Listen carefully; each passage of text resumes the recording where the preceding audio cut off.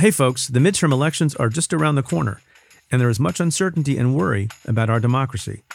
At Cafe, we're dedicated to bringing you thoughtful, in-depth analysis at the intersection of law and politics. For the next few weeks, we're offering 40% off the annual membership price to join as a Cafe Insider member. Insiders get the exclusive weekly podcast I co-host with Joyce Vance, bonus Stay Tuned content, and more. Just head to cafe.com/insider and enter the promo code MIDTERMS. We look forward to having you as a part of the Insider community. Now, on to the show. From Cafe and the Vox Media Podcast Network, welcome to Stay Tuned. I'm Preet Bharara. It is not a criminal trial. It's not a civil trial. It's not a trial of any kind. It's an investigation into what happened. And all of us are partisan and partial just to one thing, which is the truth of what happened. That's Congressman Jamie Raskin. He's represented Maryland's 8th Congressional District since 2017. He became a household name as the lead House manager for the second impeachment trial of Donald Trump, the one prompted by the January 6th insurrection. Now he's a key member of the House January 6th Committee, which has held 8 public hearings about the planning and execution of the attack. Representative Raskin and I dive deep into the committee's investigation. When will we see a report? Should we expect a criminal referral? And what does the congressman think about the Justice Department's investigation? That's coming up. Stay tuned. Support for this podcast comes from Planned Parenthood. It's hard to imagine a world where we leave future generations with fewer rights and freedoms. Since the Supreme Court's decision to overturn Roe v. Wade, politicians in nearly every state have introduced bills aimed at blocking people from getting the essential sexual and reproductive care they need, including abortion. Planned Parenthood believes everyone deserves access to care, and with supporters like you, they can reclaim our rights and protect and expand access to abortion care. Visit PlannedParenthood.org/future to learn more and support their cause. Join Capital Group CEO Mike Gitlin for a new edition of the Capital Ideas Podcast. In unscripted conversations with investment professionals, you'll hear real stories about successes and lessons learned, informed by decades of investment experience. It's your look inside one of the world's largest asset managers. New episodes are available monthly. Subscribe wherever you get your podcasts. Invest 30 minutes in an episode today. Published by American Funds Distributors, Inc. Now let's get to your questions. So we've gotten a lot of questions this week about Judge Aileen Cannon. You'll remember, she's the federal district court judge in the Southern District of Florida who's overseeing Donald Trump's challenge to that search for documents at Mar-a-Lago. Here's a sampling of some of the questions we've gotten. This is from Michael Wassenaar. If the Justice Department is unhappy with Judge Cannon, do they have any recourse? #AskPreet. This comes from Twitter user MJPage5. Can any sanctions be imposed on the judge overseeing Donald Trump's case? And this comes from Twitter user Litz11. How do we get rid of Judge Cannon? Like literally, what would be the steps? Now, folks, I understand that you have strong feelings because the case relates to Donald Trump, and you have strong feelings about his mishandling, apparently, of sensitive and classified documents. And I get all that. But understand that federal district court judges and federal circuit court judges and Supreme Court justices all have life tenure. They're pretty isolated from sanction and removal, and that's how it should be, even if from time to time you disagree with the judge's particular opinion. Now, the first thing that any lawyer can do or any party in a case can do, if they don't like or disagree with the decision or opinion of a judge, is to appeal, if appeal is appropriate. Now, remember, in this very case, the Department of Justice appealed in part a ruling by Judge Cannon that prevented the Department of Justice from reviewing classified documents in connection with its criminal investigation of what went on with the documents. And on that particular fairly narrow appeal, the Department of Justice won and reversed Judge Cannon. The 11th Circuit did. So that's a good sign. They also have a pending appeal with respect to broader issues, including the appointment of a special master in the first place and the ability to review the non-classified materials so they can both do their criminal investigation and also conduct a broader national security review. So appeals matter. They don't always work. But that's your first line of defense against an opinion or decision or an argument by a judge that you don't like. Now, in very rare cases, a party can make a motion to disqualify a judge from a particular matter if they can make a pretty substantial showing that there is bias or some other problem with the judge. If you have read my friend Bill Browder's most recent book, Freezing Order, he recites at great length and in great detail efforts to disqualify a judge from hearing his particular case, and that actually happened. But in my experience, it's very, very rare. It's also very rare in the first instance for lawyers to attempt to disqualify a judge because, as an initial matter, it's the judge himself or herself who makes a decision about whether to disqualify oneself, and judges don't like being asked to disqualify themselves. They feel that, as you might imagine, they think and feel that they are not biased, they are neutral, no matter who appointed them, and they're issuing good faith decisions and opinions based on the law and the facts. So people don't want to piss off the judge. So it is not attempted very often, and when it is attempted, it's not successful very often, although it sometimes happens. And then in the most extreme case, and this happens incredibly rarely in this country, a judge can't be fired, but a judge can be impeached and removed. And it's happened on rare occasions in the country. And no matter what you think about Judge Cannon, and I disagree with opinions that she has issued in this case and her overruling of some of the things that the special master Judge Deary has done, but I don't see anything that rises to the level of disqualification at this point, or a workable and winnable disqualification motion, and certainly not anything warranting removal. Now, I have a lot of experience as a lawyer, mostly, but also as an observer. But as a lawyer and a person who was a party, in many cases where I didn't like the judge's decision, I understand the frustration associated with these questions. But if every time somebody in the country, citizen or participant, didn't like a decision by a judge, and it was an easy matter to remove that judge or issue sanctions against that judge, I think we'd be in a bit of chaos. So be patient. I think the case will work itself out, and we'll report on it as it unfolds. So I've gotten a couple of questions related to the Washington Post report from Monday of this week that says that, among other things, there was a lawyer for the Trump team earlier in 2022 who was asked by Donald Trump to basically certify that all sensitive documents taken from the White House had been returned to the National Archives. And that lawyer refused to do so. That lawyer's name is Alex Cannon, apparently no relationship and no relation to Judge Aileen Cannon. But it's interesting, if that story is true, what it means for Donald Trump, what it means for a finding that he had knowledge and intent with respect to the handling of those documents. So as an initial matter, as I said to Joyce Vance on the Cafe Insider this week, it's a good practice point for young lawyers and also middle-aged and also old lawyers that if you can't personally certify the facts, be very wary of relying on your client and the representations made by your client if they want you to make a representation, particularly if you're making a representation under oath and under penalty of perjury, and perhaps making that representation to law enforcement. And in this case, apparently Alex Cannon, as the report goes, was uncomfortable because he had not conducted the search for documents himself for, among other reasons, that he was worried that he would come across classified documents, and he did not have security clearance. So he refused. Now, that's interesting in part also because it's in stark contrast to what happened later in 2022, where the Justice Department has revealed that a lawyer, media reports identify that lawyer as Christina Bobb, but that lawyer did sign a sworn certification that all the documents being sought by subpoena and otherwise were turned over. And we know that was false or mistaken, or if you want to be less charitable, a lie, because the search was conducted based on suspicion and probable cause, obviously, and documents were found that would have been responsive to the requests and to the subpoena. So Alex Cannon clearly had better judgment than Christina Bobb in this matter. And the other thing that comes out of that Washington Post article, if it's true, that I think is very important, is that it reports that Donald Trump himself did the packing of many of those boxes, if not all the boxes, that were returned to the National Archives earlier in 2022. So this report gives us evidence and information beyond what we've already known. It tells us that Donald Trump had an active involvement in the packing of documents, in the commingling of what seems to be classified information with other personal documents and personal effects. And he also seems to be the person who was attempting to get someone to make a false representation, a false certification that everything sensitive had been turned over. It doesn't take much after knowing that to make an even stronger argument that Donald Trump had knowledge and intentionality when it came to the possession of those documents.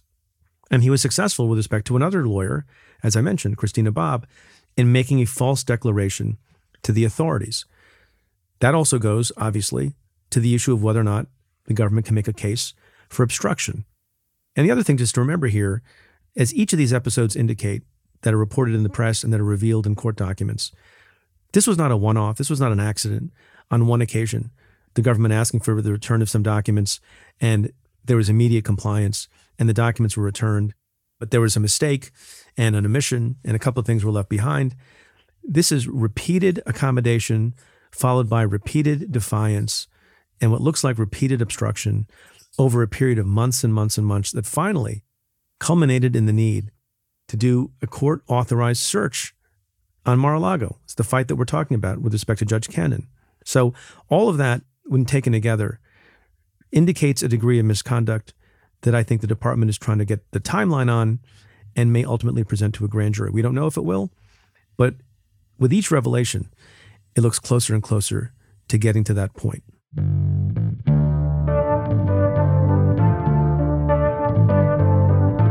We'll be right back with my conversation with Jamie Raskin.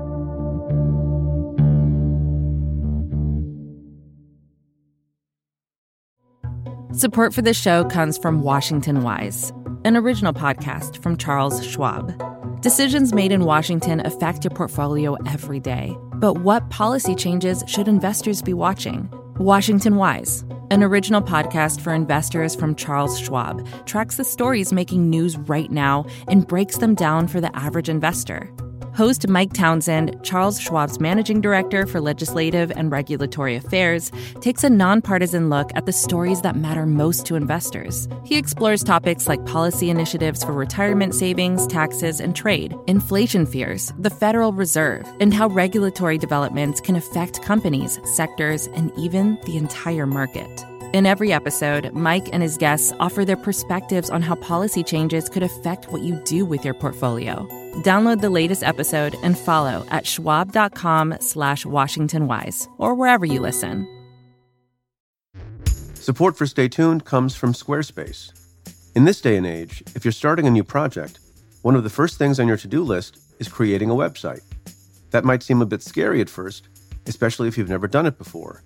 But there are tools out there that make it easy for anyone to create their own site, like Squarespace. Squarespace is an all-in-one platform that you can use to build a website and help people find your ventures. Creating a website with Squarespace is straightforward and painless, even if it's your first time making one. Whether you want to sell your products or a service, or need a place to host your blog or portfolio, Squarespace can help you get your name out there and makes it easy to find on the web. They have plenty of tools to help make your website look pretty great, too, all while customizing it to fit your particular needs. Because your site is your own, and it shouldn't be fit into a one-size-fits-all box. Get the functionality and the unique look that you need. Head to squarespace.com/tuned to save 10% off your first purchase of a website or domain using code TUNED.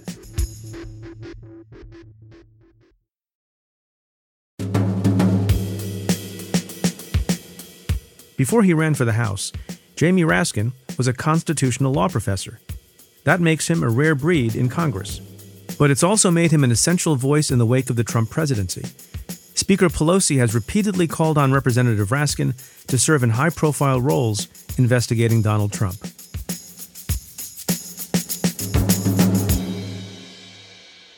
Congressman Jamie Raskin, welcome to the show. Thanks for joining us. I'm delighted to be with you, Preet. Obviously, I want to spend some time, a considerable amount of time, talking about the January 6th committee that you serve on. But as people may recall, one of your duties during this time period, as you described it, was to be one of the House managers with respect to Donald Trump's second impeachment, which was focused on the issues relating to January 6th. How is that experience, the second impeachment, similar to or different from this experience in the January 6th committee? Well, looking back on it, we were all in shock still during the impeachment trial. It came just a few weeks after January 6th. It was basically a month later that we started it, and it lasted for a week.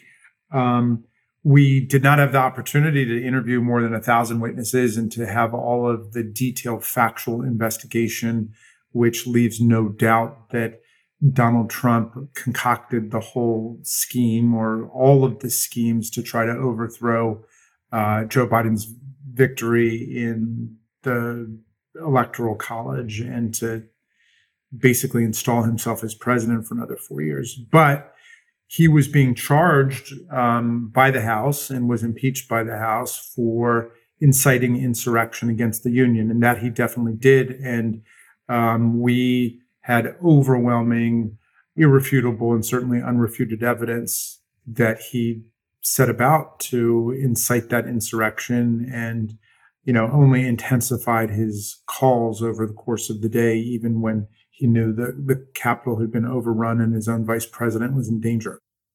Can you explain why was it necessary, or was it necessary, for that second impeachment process to be so abbreviated? Could you not have taken the time to interview maybe not 1,000 witnesses, but more witnesses?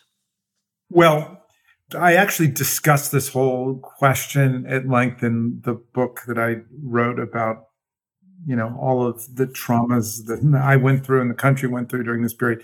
But the first thing you got to understand is that we did not have a majority of the senators on our side for witnesses unless we were going to have witnesses on, quote, both sides, meaning that the Republicans would have been able to call the people they were threatening to call, which was Nancy Pelosi and Kamala Harris and a bunch of people who were a complete distraction from the president's trial for inciting an insurrection, but they thought would create a political circus.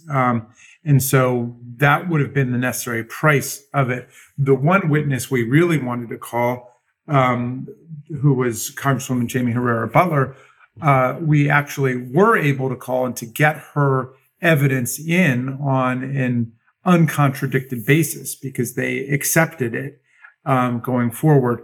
There was also no real appetite on the part of the senators to continue the hearing any further than we were planning to go up until that weekend. I mean, they literally wanted to leave town and they wanted it to be the end of it. So I figured we got in Jaime Herrera Beutler's testimony about McCarthy saying to her that, he had called Donald Trump, told him to call off the animals he had unleashed against us. And then Trump saying, those aren't my people. Those are, that's Antifa. McCarthy contradicting him and saying, it's not Antifa. These are your people. And, who the F do you think you're talking to? So we got in the evidence we needed. But the bottom line is when McConnell got up at the end and he said basically that the House had made its case and that Donald Trump was practically, actually, factually, legally, ethically, and morally responsible for what had happened, but there was no jurisdiction for the Senate to conduct the trial. That told us everything we needed to know, which is we could have had 10,000 witnesses. It would have made no difference because what they hung their hat on was the idea that the Senate couldn't conduct the trial, even though that was a legal question that had been decided on the very first day of the trial against that position and in accordance with more than 2 centuries of practice. The Senate has always rejected that argument as absurd. It would mean basically anybody could just, commit impeachable offenses, high crimes and misdemeanors, and then quickly resign and then never be impeached or tried or convicted for their crimes against the Union. Here's a question that I've gotten, and I attempted to answer last week, trying to channel one of your colleagues, Adam Schiff, a little bit. And I wonder how you answer it. And it came in an email from a listener named Jake, who wrote to us, as a political matter, what do you make of Democrats' focus on Trump's potential crimes? I'm thinking specifically of the January 6th hearings and the round-the-clock coverage. If swing voters haven't been convinced by now of his unfitness for office, what more could convince them? And then this person writes, I appreciate the need for accountability, but do you think any of this actually helps Democrats keep Congress? So there are 2 forms of accountability that are in play here. And I like this listener's question very much. One is individual criminal accountability. And I think he's basically right that when we get through this final hearing, we will have done literally everything in our power to make the facts known, such as to allow the ground to shift underneath every prosecutor in the country so they understand that the public understands that there were real offenses committed. But really, at that point, it's no longer up to us. We respect the independence of the law enforcement function, and we should allow the DOJ and the prosecutors in Georgia and New York and DC to do their thing and leave it up to the justice system. But there's another form of accountability here, which is collective political and social accountability. And that's really the charge of our committee under House Resolution 503. We need to tell the facts to the American people and to the Congress in such a way that we can devise the legislative recommendations we need to fortify democratic institutions against coups, insurrections, political violence, and electoral sabotage in the future. And that's the kind of accountability we should be focused on now. So I guess I agree with the spirit of the question. Well, part of the question, let me ask it again, is do you think any of this actually helps Democrats keep Congress? And my answer to that, and I assume a version of your answer to that, is that's not the reason you're doing this. This is not about maintaining political power in one party. It's about these larger questions and issues that you've addressed. Is that your reaction? Yes, of course. I mean, that's the answer. I mean, this is not an electoral exercise or a partisan exercise. When they accused us of engaging in a partisan exercise, I would say, it seems like that because all of our witnesses have been Republicans pretty much. And it seems like it's just a Republican exercise, but it's very much bipartisan and the Democrats are involved too. But I will say this, without being too coy about what the listener's saying. I mean, I believe that the Democratic Party is the party of democracy in America today. It gives me no joy to say that as I look at the bust of Abraham Lincoln on my desk that I inherited from my grandfather. There used to be two parties that were committed to democracy. The Lincoln's party was an anti-slavery, anti-racist, at least as far as they could go in those days, party, an anti-know-nothing party, a pro-immigrant party, and it has been reduced to an authoritarian, quasi-religious cult of personality. It is no longer doing the things Democratic parties do, like defending the results of democratic elections, even if they don't win them. And they have endorsed and embraced and refused to disavow political violence, which is also the sign of an authoritarian party, not a Democratic Party. So at this point, the Democratic Party is the party of democracy. And I believe that anything which strengthens democracy will strengthen the fortunes of our party. How important is it to how the committee's work has been perceived now and also in the future for posterity that the committee includes Liz Cheney and Adam Kinzinger?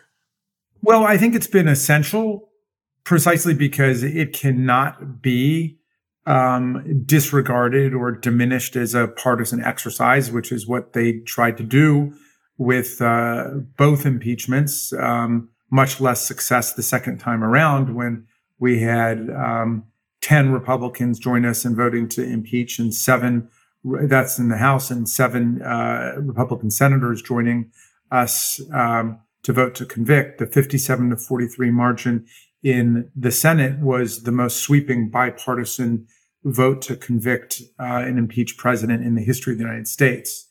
But I think it was very important for people to see that the real partisans, of course, were on the outside trying to tear down the possibility of any investigation, which is what McConnell and McCarthy and Jim Jordan and Matt Gaetz and those guys did. They first put out a proposal for a 50-50 investigation, 5 Republican appointees, 5 Democratic appointees, equal subpoena power. And then when Donald Trump vetoed it by saying he didn't want any investigation at all, they pulled the plug on their own proposal. And then they tried to block the House Select Committee investigation. They tried to put insurrectionists on the committee, and we told them we were going to go forward regardless, and they boycotted it. So we were able to get Liz Cheney and Adam Kinzinger to participate in it. And I think it's been important to show the country that this is a meaningful bipartisan exercise. And moreover, it also demonstrates how all of our committees could operate and how all of our hearings could seem to the public if we didn't have the extremist faction of the GOP trying to wreck all of our hearings and just engage in food fights and diatribes all day long, because that's what they get. This is a real hearing, and millions of Americans are completely tuned into it. Imagine if we could have hearings about gun violence or climate change that operated on the same principles. Do you think you've moved the needle with respect to public sentiment among independents and among Republicans? Well, I know we have, both anecdotally by virtue of the emails and the letters I get from independents and Republicans who just tell me they've had it and they can't take it anymore, and they did not sign up for this kind of nihilism and authoritarianism. And I know it also from the public opinion polls, which show that more than 2/3 of independents reject the big lie and reject the kind of insurrectionist politics that the GOP has unleashed against us. I hear from Republicans, not as many, but I do hear from Republicans, and I know that there has been some erosion there. And people say, well, still the vast majority of Republicans embrace the big lie. This is true, but we don't need all of them. Every little bit helps. Yeah, to decamp. Yeah, well, if we get 2 or 3% of them to come on over, 4% of them to come on over with Liz Cheney and Mitt Romney and Adam Kinzinger, that's great. I don't know that the Republican Party, which is already a minority party and a shrinking minority party, can withstand those kinds of losses. Can you take us behind the scenes a little bit and, to the extent appropriate, explain how it is that the committee decided which hearings would happen in what order, who the witnesses would be and what the focus would be, and which would be in prime time and which would be during the day? I think there's some curiosity about that. Yeah, I mean, I can't get into sort of all the behind the scenes discussions and meditations and deliberations about all of these things. But the amazing thing has been that there's been a unanimity of purpose in terms of setting forth to the American people and the Congress what the facts are of what has happened, so people can actually understand the elements of the attempt to overthrow the results of the 2020 presidential election. So the disagreements we've had have been essentially about, well, what is a more effective technique of presenting factual evidence that we all agree on together? As for the rest of it, like how those specific kinds of decisions were made, I'm afraid you've got to wait a little bit longer. And then you'll tell us all the behind the scenes stuff after it's over. I'm sure that somebody will. I'm sure somebody will. So some subpoenas were issued and some people did not get subpoenas. Most recently, we're recording this, I should note, on Monday, October 3rd, the first Monday in October. And I guess relevant to that, apropos of that, Ginny Thomas, the wife of Supreme Court Justice Clarence Thomas, came before the committee. She was not issued a subpoena. And I've gotten the question on the podcast from people, well, why not? What's the answer to that? Well, nobody has been issued a subpoena if they were willing to testify voluntarily first. So, we've not been out there just trying to throw subpoenas around. We've tried to approach everybody and say, come on in. I mean, do what is your legal and constitutional responsibility, and do also what you should consider a civic and patriotic duty. Come and tell us what you know about the worst domestic violent insurrectionary attack on the Capitol of the United States and the Vice President of the Congress in American history. The worst attack on the Capitol since the War of 1812. Come and tell us what you know. And the vast majority of people have responded to that. But we have used subpoenas when people have decided they want to play games about it. How is Ginny Thomas's testimony? Well, the chairman of the committee has spoken about how she continues to believe that Donald Trump won the election. And so she essentially continues to embrace, along with Donald Trump's immediate coterie, large parts of his following. They continue to embrace the big lie.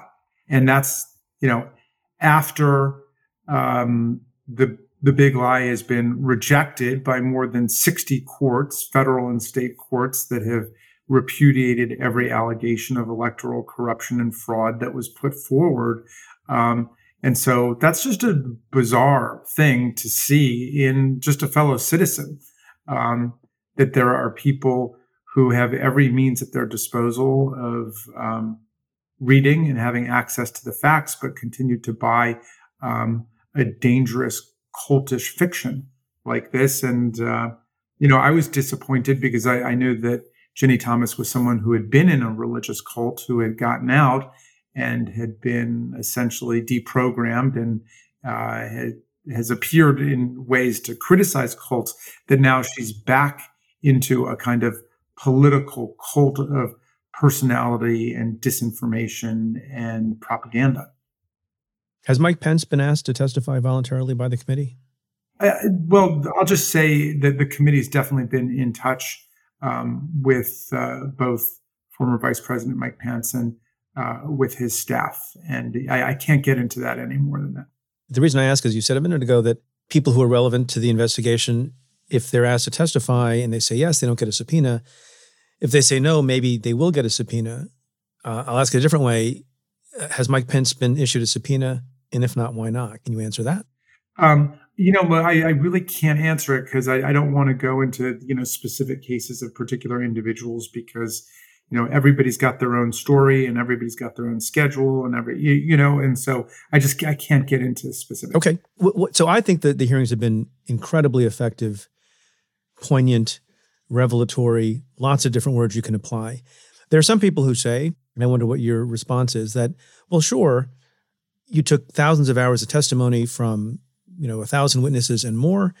You looked at a lot of documents and communications, and then you put on a selective narrative with, bits and pieces of the most astounding testimony. You strung them together very effectively. And people will say on the other side of this issue that it's a selective, cherry-picked presentation of the facts that supports the conclusion that the committee wants the public to draw. How do you respond to that? Well, it's false because we set out to tell a comprehensive factual narrative about what actually happened.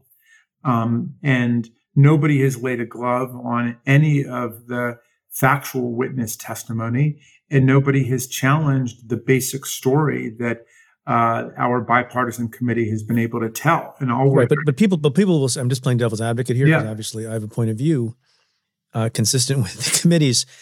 But part of the reason no one has laid a glove on any witness is that there haven't been members of the committee, and this is maybe Kevin McCarthy's fault, but there hasn't been anybody to sort of present the other point of view and to cross-examine the witnesses in the way you might see at a trial. Not that this is trying to be a trial, but is that part of the reason why there hasn't been a glove laid?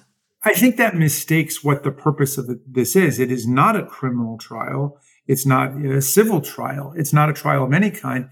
It's an investigation into what happened. And all of us are partisan and partial just to one thing, which is the truth of what happened.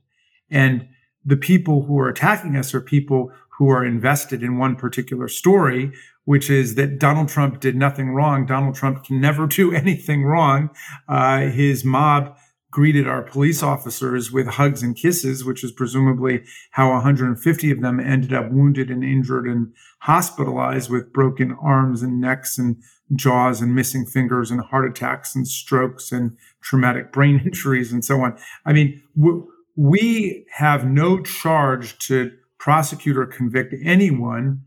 Our only charge is to get at the truth. And that's what Donald Trump decreed could not happen, which is why his cult followers in the GOP rejected their own proposal when we agreed to it. When Trump said no, he didn't want any investigation at all. And if I had done what he did, I would not want any investigation at all either. Yes, it's not an irrational position. So, so I reject that idea. I mean, it's not like there are, two legitimate sides here. There's really one side, which is the side of truth and evidence, where we all are in pursuit of the truth and evidence on a bipartisan basis. And then there are those people who don't want us engaged in this process. What's the timeline for the committee going forward? Do you consider your deadline to be the election, the timing of the next Congress coming in, or no deadline at all?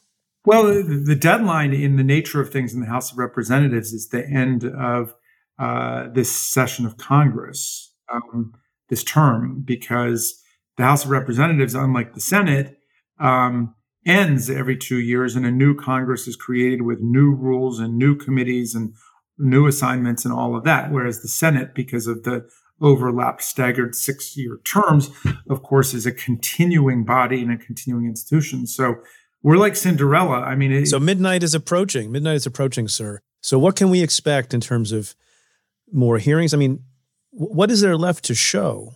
And what can we expect in terms of number of hearings and a report? Well, Resolution 503 asks us to describe and analyze the events of January 6th, explain why they happened, and then to make recommendations preventing a repetition of coups, insurrections, electoral sabotage, and political violence going forward in the future. So that's the part that we still need to finish fleshing out. We need to vote on what our recommendations are. I hope that we'll be able to maintain relative consensus, but if we don't, that's fine. That's democracy. And if there are divisions, I don't think it'll be on a partisan basis. I think people may just have different ideas about different things.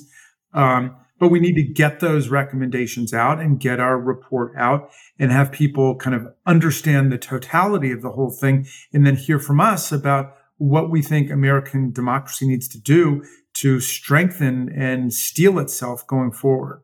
So we're going to see that report in 2022. Am I right? Yeah, I have every reason to believe that. There are a few days we're left in business in January, but I'm certainly hopeful it will be out, but in the month of December. Do you have a ballpark figure how long it's going to be? So I know how late I'm going to have to stay up that day. So I don't. One of the things that we all resolved we wanted to do together was to conduct the investigation and create hearings in such a way as to engage people's attention so that it would be totally factually based and totally interesting so that people could follow it and make sense of it. And we're also adamant that the report follow that basic understanding. So we think it'll be the kind of thing that people will want to read. And there might even be, multimedia presentations of it. You might be able to get, video versions of at least portions of it, not the whole thing. We'll be right back with more of my conversation with Jamie Raskin after this.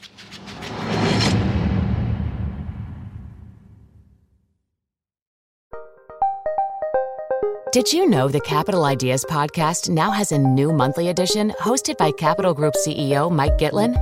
Through the words and experiences of investment professionals, you'll discover who was their best mentor, what's a mistake they made that changed their approach, and how do they find their next great idea. Subscribe wherever you get your podcasts. Published by American Funds Distributors, Inc.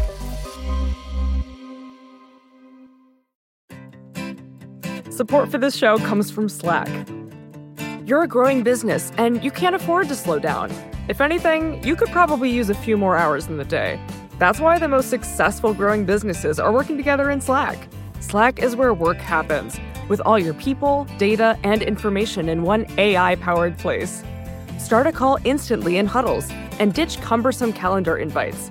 Or build an automation with Workflow Builder to take routine tasks off your plate. No coding required. Grow your business in Slack. Visit slack.com to get started.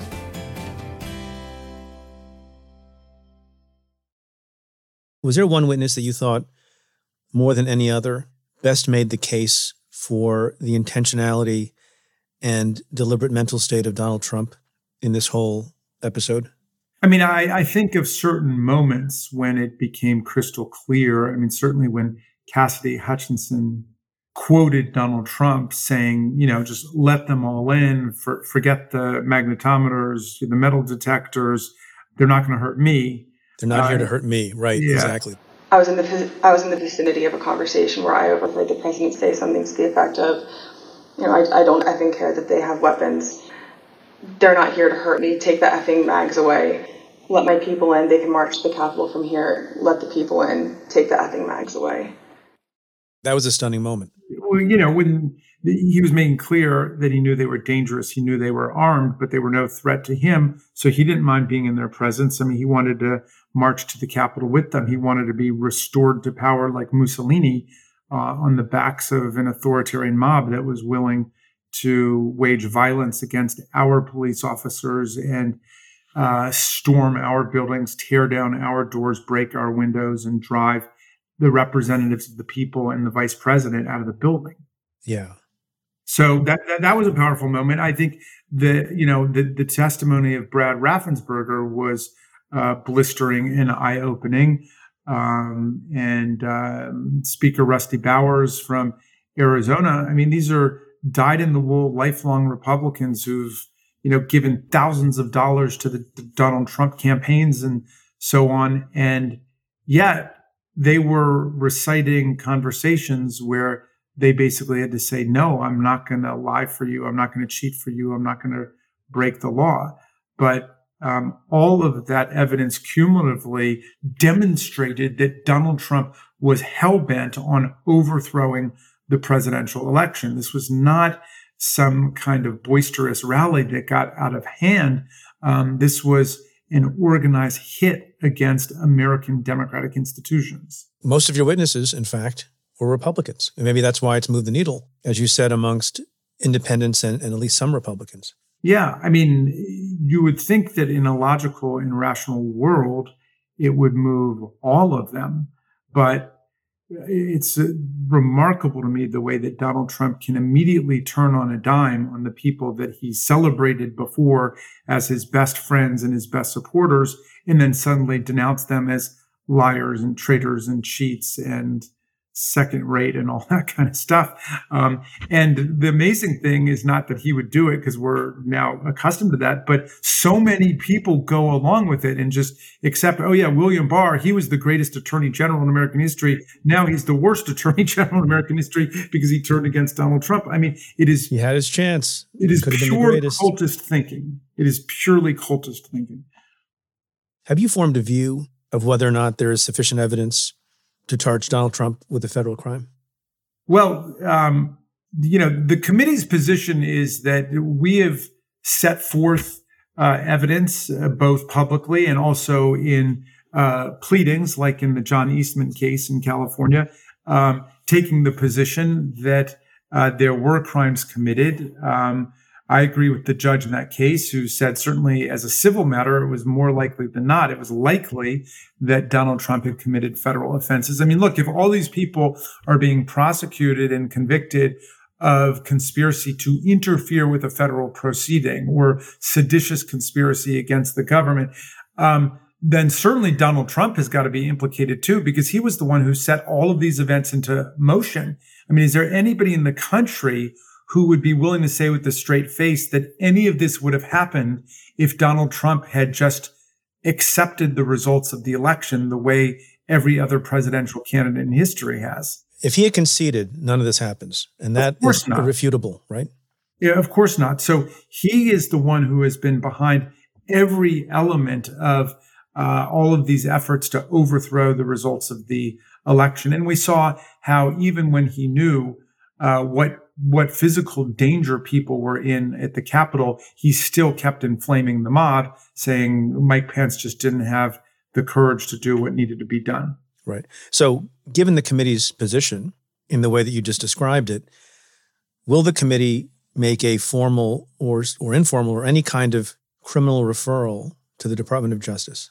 Well, that there's no general statutory mechanism for making a so-called right. No, criminal referral. I tell people all the time, it's not needed, it's not necessary, which is why the issue is interesting to me. Yeah. Because as I understand it from the reporting, there has been some difference of opinion among members of the committee, and some people think since it's not necessary, why make the referral? And other people say, it seems, that it's still a powerful statement on the part of the committee and puts some burden back on DOJ. Do you have a view about any of that? I mean, I think it's a debate that's just rooted in semantic confusion. I mean, because my favorite kind of debate. This is a podcast. Well, look, we were talking about referrals when a bunch of people like Steve Bannon were engaged very clearly in contempt of Congress, and there is a very specific statute that allows Congress to refer. That's people. A formal process by which. Certain hurdles have to be surmounted. in order for there to be a criminal prosecution. Here, there's none of that. Exactly. So do you favor a referral or not, or you don't really care that much? Well, I'm just saying this is where the confusion came from, because we had all of these criminal referrals, and then the reporter started saying, well, are you going to start referring people for seditious conspiracy and for assault on the Capitol and so on? And there's no formal process for it. We have laid out exactly what we think. I don't think we've been shy about that. I don't think we will be shy in our report about enumerating the various federal offenses that we saw being committed. But, we really don't need to engage in a tutorial with the Attorney General and the Department of Justice. They've brought more than 900 prosecutions already. They know what federal laws are in play here. But the answer to your question is no, we're not shy about doing that at all. But we are wanting to be respectful of the independence of the law enforcement function. They don't need us telling them how to do their job.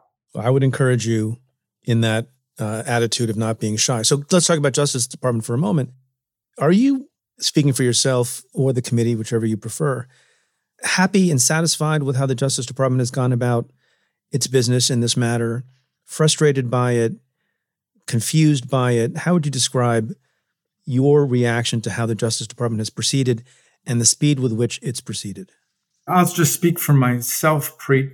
I was there on January 6th. I had family members with me on January 6th. If you are caught up in a nightmare situation like this, no prosecutor and no prosecution team can move too quickly. And you want to see it move, and you want to see that justice is done at that individual level as well as at the level of collective democratic accountability.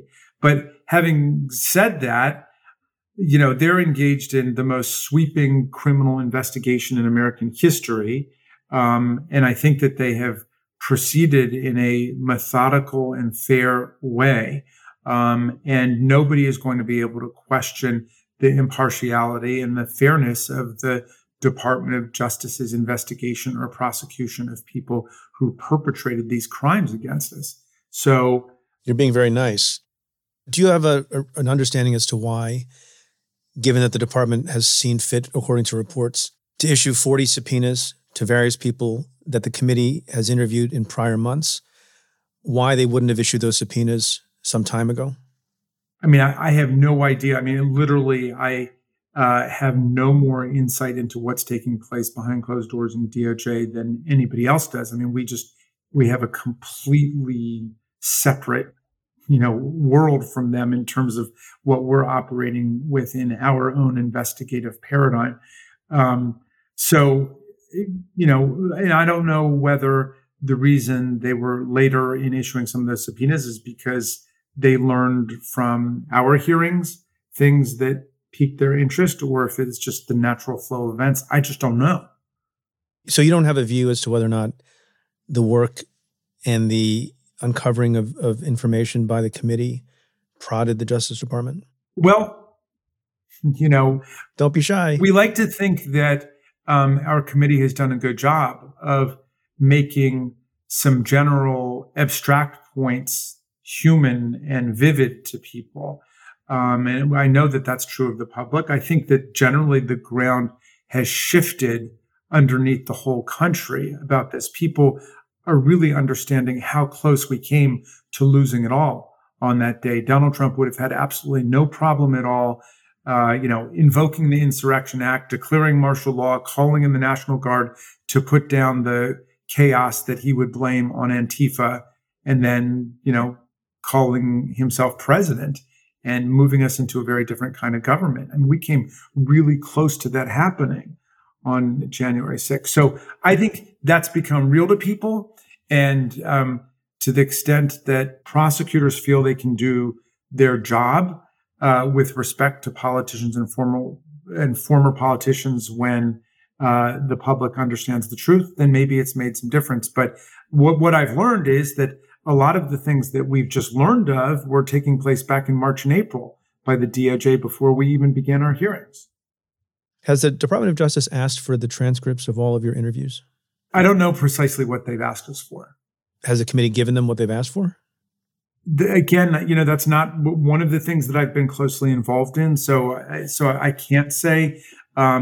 in general, the committee is invested in law enforcement being able to do its work and do its job, and we want to participate in helping the way any other citizens would. At the same time, we have our own investigation to do, and we just don't want to compromise that in any way. And I would say those are the competing values in play. What do you make of any defenses that Donald Trump could bring to bear by himself, through counsel, or through his supporters, that the speech he gave on January 6th was protected by the First Amendment, that other things he did are protected through the rules of standard operating procedure and politics? How do you think that your hearings in total, in aggregate, make the case against those defenses? I mean, if we start with the First Amendment defense, it was definitely no defense in the impeachment trial, of course, because it wasn't a criminal trial where he was being prosecuted for his speech. The question was whether or not he'd engaged in high crimes and misdemeanors, including inciting a violent insurrection against his own government. And even his team never claimed that a president can incite insurrection against the union and not be impeached for it, because that would violate his First Amendment rights. I mean, that's just absurd and pathetic. It wasn't about whether he was like a guy shouting fire in a crowded theater. He was like a guy who incites everybody to go down and burn the theater down. And he's the fire chief, and then he does nothing about it and sit and watch it all happen and let the fire rage out of control. And should he remain as fire chief? So in impeachment, the First Amendment was just an irrelevant distraction from his breach of his duties of office. If he were to be prosecuted for interference with a federal proceeding and he asserted a First Amendment defense that, yeah, he concedes that he was, stop the steal and you've got to fight like hell or you're not going to have a country anymore, all those things. If he concedes that the purpose of that was actually to interfere with a federal proceeding, but he says it's protected by First Amendment, then presumably that creates, for the first time, a constitutional question about whether interference of a federal proceeding can be a substantive crime, or whether you carve out an exception for Brandenburg's speech. But amazingly, Donald Trump, who pushes everything to the ultimate extreme, I would say, even if we were going to look at it as a First Amendment problem, he comes within that narrow band of speech, which is not protected, deliberate incitement to imminent lawless action. And that's a very good description of what he was doing. He was deliberately inciting people to engage in imminent lawless action in a way that was likely to produce it. And we know it was likely to produce it because it did produce it. I know that you hope and pray, and I hope and pray, given my political views, that you maintain the House. If, however, the House goes to the Republicans, there is already chatter about how Republicans intend to impeach Joe Biden. Not clear what they would impeach him on. I'm not sure it matters, so long as there's the political will on the Republican side. As someone who worked on impeachment on the side of promoting the idea, have you given any thought to, or do you think about, or could you think about now on the off the cuff, how you and other Democrats will respond to what looks like a deep need for retaliation on the part of the Republicans to impeach Joe Biden? Well, a deep need to retaliate reflects the ongoing obdurate refusal to reckon with the reality of what Donald Trump did.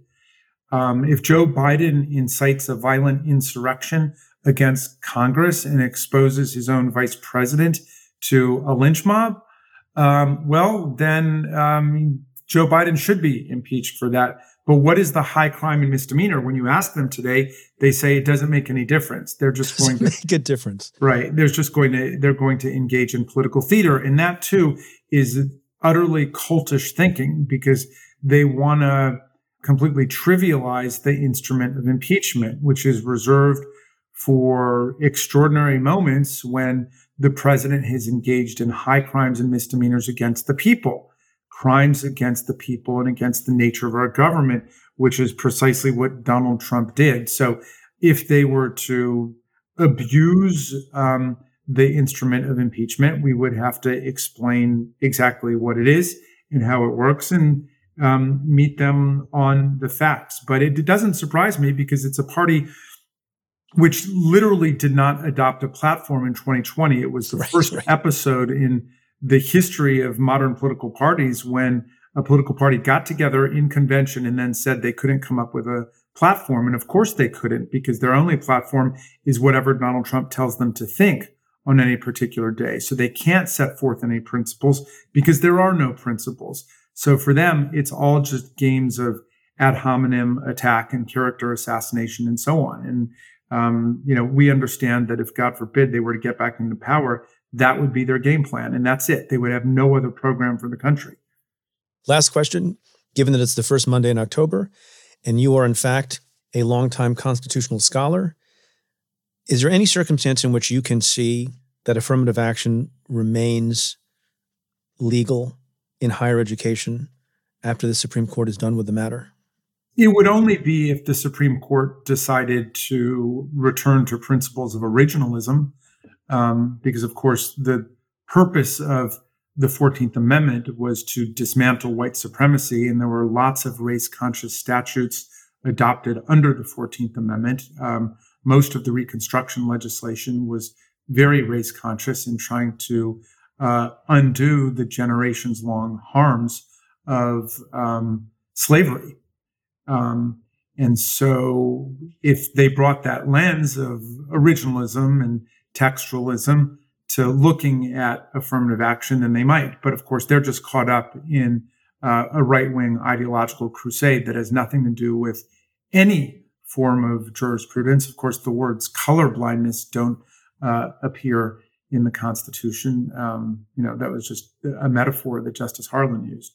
So, but short of that, I don't think we would. And I think that, what we see is the Trump Supreme Court on a very political rampage. That seems to be the case.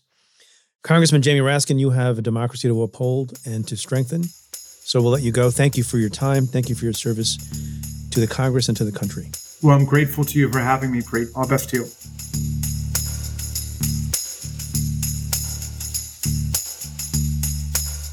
My conversation with Congressman Jamie Raskin continues for members of the Cafe Insider community. To try out the membership for just $1 for a month, head to cafe.com/insider.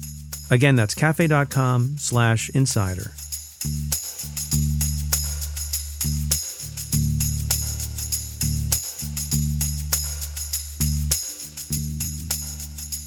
I want to end the show this week by talking about some folks who are doing groundbreaking work. As you know, on September 18th, Puerto Rico was hit by a Category 1 hurricane, Hurricane Fiona. The island was severely affected by record rainfall and an island-wide power outage. More than 2 weeks later, thousands are still without power. On Monday, President Biden and First Lady Jill Biden visited the south of Puerto Rico, the area that was most affected, to assess the damage. And the government is providing much-needed support.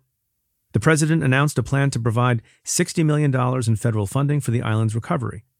In addition, Biden announced the implementation of the Puerto Rican Grid Recovery Modernization Team, which will be led by the U.S. Energy Secretary, Jennifer Granholm, who was a recent Stay Tuned podcast guest. But the hurricane's impact has sparked a broader conversation about the island's weakened infrastructure, its power grid, and how climate change has sped up the deterioration of both. That's where Casa Pueblo comes in. As stated on their website, Casa Pueblo is a community self-management project that is committed to appreciating and protecting natural, cultural, and human resources. And one of the many projects the organization has led is Puerto Rico's transition to solar energy. Their goal is for 50% of the electricity generated on the island to come from solar power by 2027. Casa Pueblo has already been able to provide solar panels to hundreds of businesses and homes on the island. One town in particular, Adjuntas, where the organization is based, has served as a great example of the benefits of solar energy and, in these times, energy independence.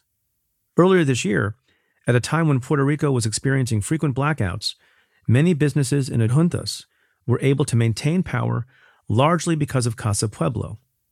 As reported by the New York Times, with backup batteries, the systems can operate even in a blackout, keeping businesses open and turning the organization's headquarters into a refuge for people who use medical devices that need to be powered. So while there's a long way to go, Casa Pueblo is just one example of how important it is to support community organizations and how they are helping make the world a better place for future generations. On Wednesday, President Biden also visited Florida to assess the damage caused by Hurricane Ian and provide assistance for Florida's recovery. If you're interested in helping Puerto Ricans or Floridians after the passing of Hurricanes Fiona and Ian, make sure to visit the show notes of this episode on the Cafe website. On this week's episode of Now and Then, by the way, hosts Joanne Freeman and Heather Cox Richardson discuss the history of Puerto Rico and another way to help in the recovery efforts. The Hispanic Federation is a nonprofit which played a crucial role after Hurricane Maria in 2017 and continues to help the island in the aftermath of Hurricane Fiona. If you're able to, donate, and if not, simply sharing the work that these organizations do goes a long way.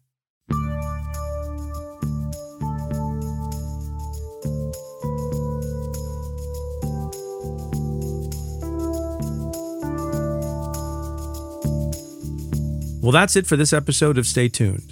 Thanks again to my guest, Congressman Jamie Raskin.